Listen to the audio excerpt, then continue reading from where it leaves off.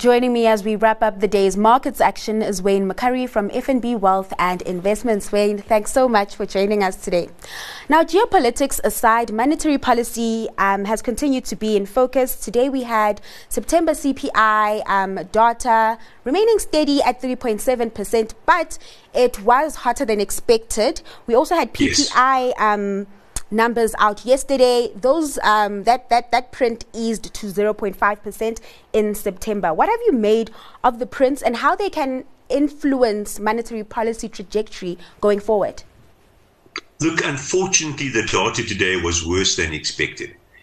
Core inflation is still very high, and the headline inflation number, although it has fallen dramatically, remember not that long ago it was 9%.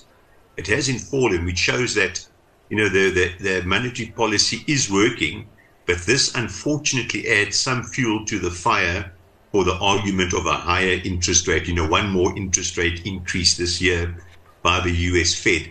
The jobs data, I think that's out tomorrow, will be truly pivotal in all of this. If that data also disappoints, then I think a rate hike is on the cards, another one for America. If that data is okay, maybe we're at the peak now.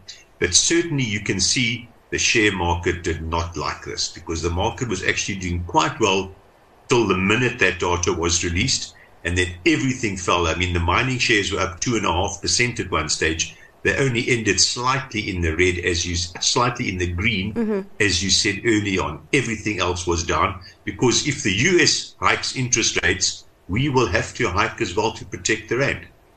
Would you say that traders are somewhat getting ahead of themselves at times? Because I think yesterday we had yesterday we had the Fed minutes out, and even though they were at policymakers were somewhat at odds with each other, there was still the possibility of another rate hike. But a lot of the tone that was interpreted was somewhat dovish. Yes. And that's the reason why we saw the big 3% on Tuesday, and why the market felt a bit happier, and why the rand strengthened was this. Certainly up until today's data, the consensus seemed to be moving towards no more rate hike. Everything's okay. We've done enough. Inflation will fall. We'll hit the target next year, etc., etc. So today's data, even though the US markets last time I looked about 20 minutes ago, were not down dramatically, unfortunately it does put a damper on the very positive spirit we saw literally starting on Monday, Tuesday this week. The UK economy, in the meantime, returned to growth in August, growing a tepid 0.2%. Now, this comes as activity picked up after a worse-than-expected slump in July. On the surface, this does seem like good news, but surely this economy is not out the woods just yet. No, definitely not. I mean, for the economy to come out of the woods, we've got to see a cut in interest rates. That's the only way to do it. And, of course, all the other issues that sort of impede economic growth as well. There is some relief, but obviously there could be more relief. But it's really, at the end of the day, interest rates. No economy does well with high interest rates, and we hopefully look forward to quite sharp decreases next year in interest rates. Now, back at home, we had the local unit back under 18 rand to the dollar. It was at 18.92 the last time I checked. Yesterday at 18.80. What's influencing activity on that front? Is there anything specific, or is it just the dollar trading a bit weaker? That's exactly what we've been discussing. It was really the change in sentiment around interest rates and the trajectory of interest rates, specifically in America. Because if there's no more rate hike, the dollar might actually weaken, and it did start to weaken, and the rand obviously took advantage of that. I'm quite relieved that the rand hasn't weakened more on the inflation numbers that came out. I mean, it's still obviously early days. Anything can happen with the rand, as we well know. But it didn't go back above 19, and that's actually quite a good sign. Now let's get into some company news. McCurrie out with half-year numbers, posting a jump in profits. This counter has been producing upbeat numbers for quite some time. Yes. What have you made of those earnings? No, it's not bad. I mean, the subscriber numbers, I think they've got a very good fundamental underlying business there.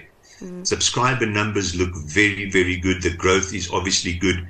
The net gain is also good. And as you've correctly said, they have come up with some actually quite good numbers in the recent past, and I'm quite impressed with the company and their results. Now, Karoo isn't your stock pick. What is your stock pick tonight, Wayne? Well, look, I've got to stick to the same stock pick if I'm on twice in a week. Yes, I'm going for the same thing I went for early on, and that's ABSA. And very simplistically, there are many South African shares that are really cheap. And they're cheap for good reasons, but that doesn't mean the reasons can't change. And I think lower interest rates, strengthening of the rand over the next year or two will change the reasons why they're weak. And ABSA, you're getting a current dividend yield of about 7.5%, and the projected forward dividend yield in the next 2 years probably closer to 9% if you buy the shares today.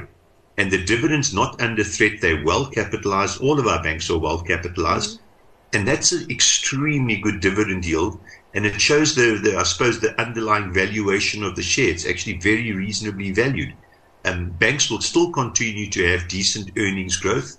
The bad debts are probably at their peak now and won't get much worse before they start to fall. And all of this is good. And ABSA is it's rated quite lowly by the market at the moment. All right. Thanks so much for those insights, Wayne. That was Wayne McCurrie from FNB Wealth and Investments.